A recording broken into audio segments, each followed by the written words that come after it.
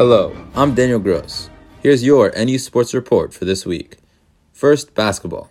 After 2 games were postponed because of COVID protocols, the men's basketball team returned with a win Monday against Wisconsin. Led by Boo Buie's 20 points, the Cats took down the Badgers 66-63, their 13th win this season. Men's basketball looks to build off of this momentum tonight against Nebraska in Lincoln. ESPN's most recent installment of Bracketology lists Northwestern as one of the last 4 teams into the NCAA tournament. Women's basketball lost Sunday in heartbreaking fashion, 67-64 against number 21 ranked Illinois, dropping to 6-13 on the year. The Cats currently sit last in the Big Ten standings at 0-9.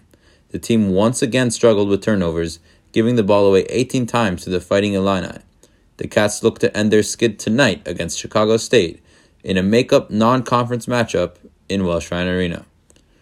In football, Armand Binns was named the new wide receivers coach Tuesday, coming to the Cats after a year at Youngstown State.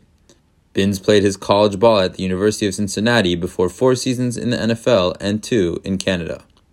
Swimming and diving take on Purdue, Iowa, and Minnesota in a meet this weekend at the Norris Aquatic Center.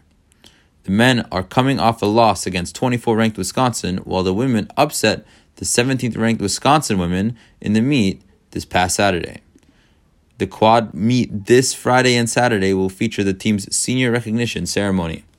The wrestling team faces 13th-ranked Wisconsin this Friday in Welsh Ryan Arena.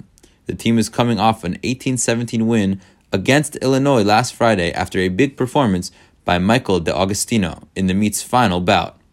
The team is currently ranked 14th in the country by the coaches' poll. 2 players from the softball team were named to the 2023 Team USA Top 50 watch list for Best Softball Player of the Year. Grad students catcher Jordan Rudd and pitcher Danielle Williams made it to the list in anticipation of the season's first pitch, February 10th. And that's all for the NU Sports Report this week. There's a lot of action coming up in the next few days, and you don't want to miss any of it. For more information about upcoming games, as well as how you can watch the Wildcats live, visit www.nusports.com. For WNUR News, I'm Daniel Gross.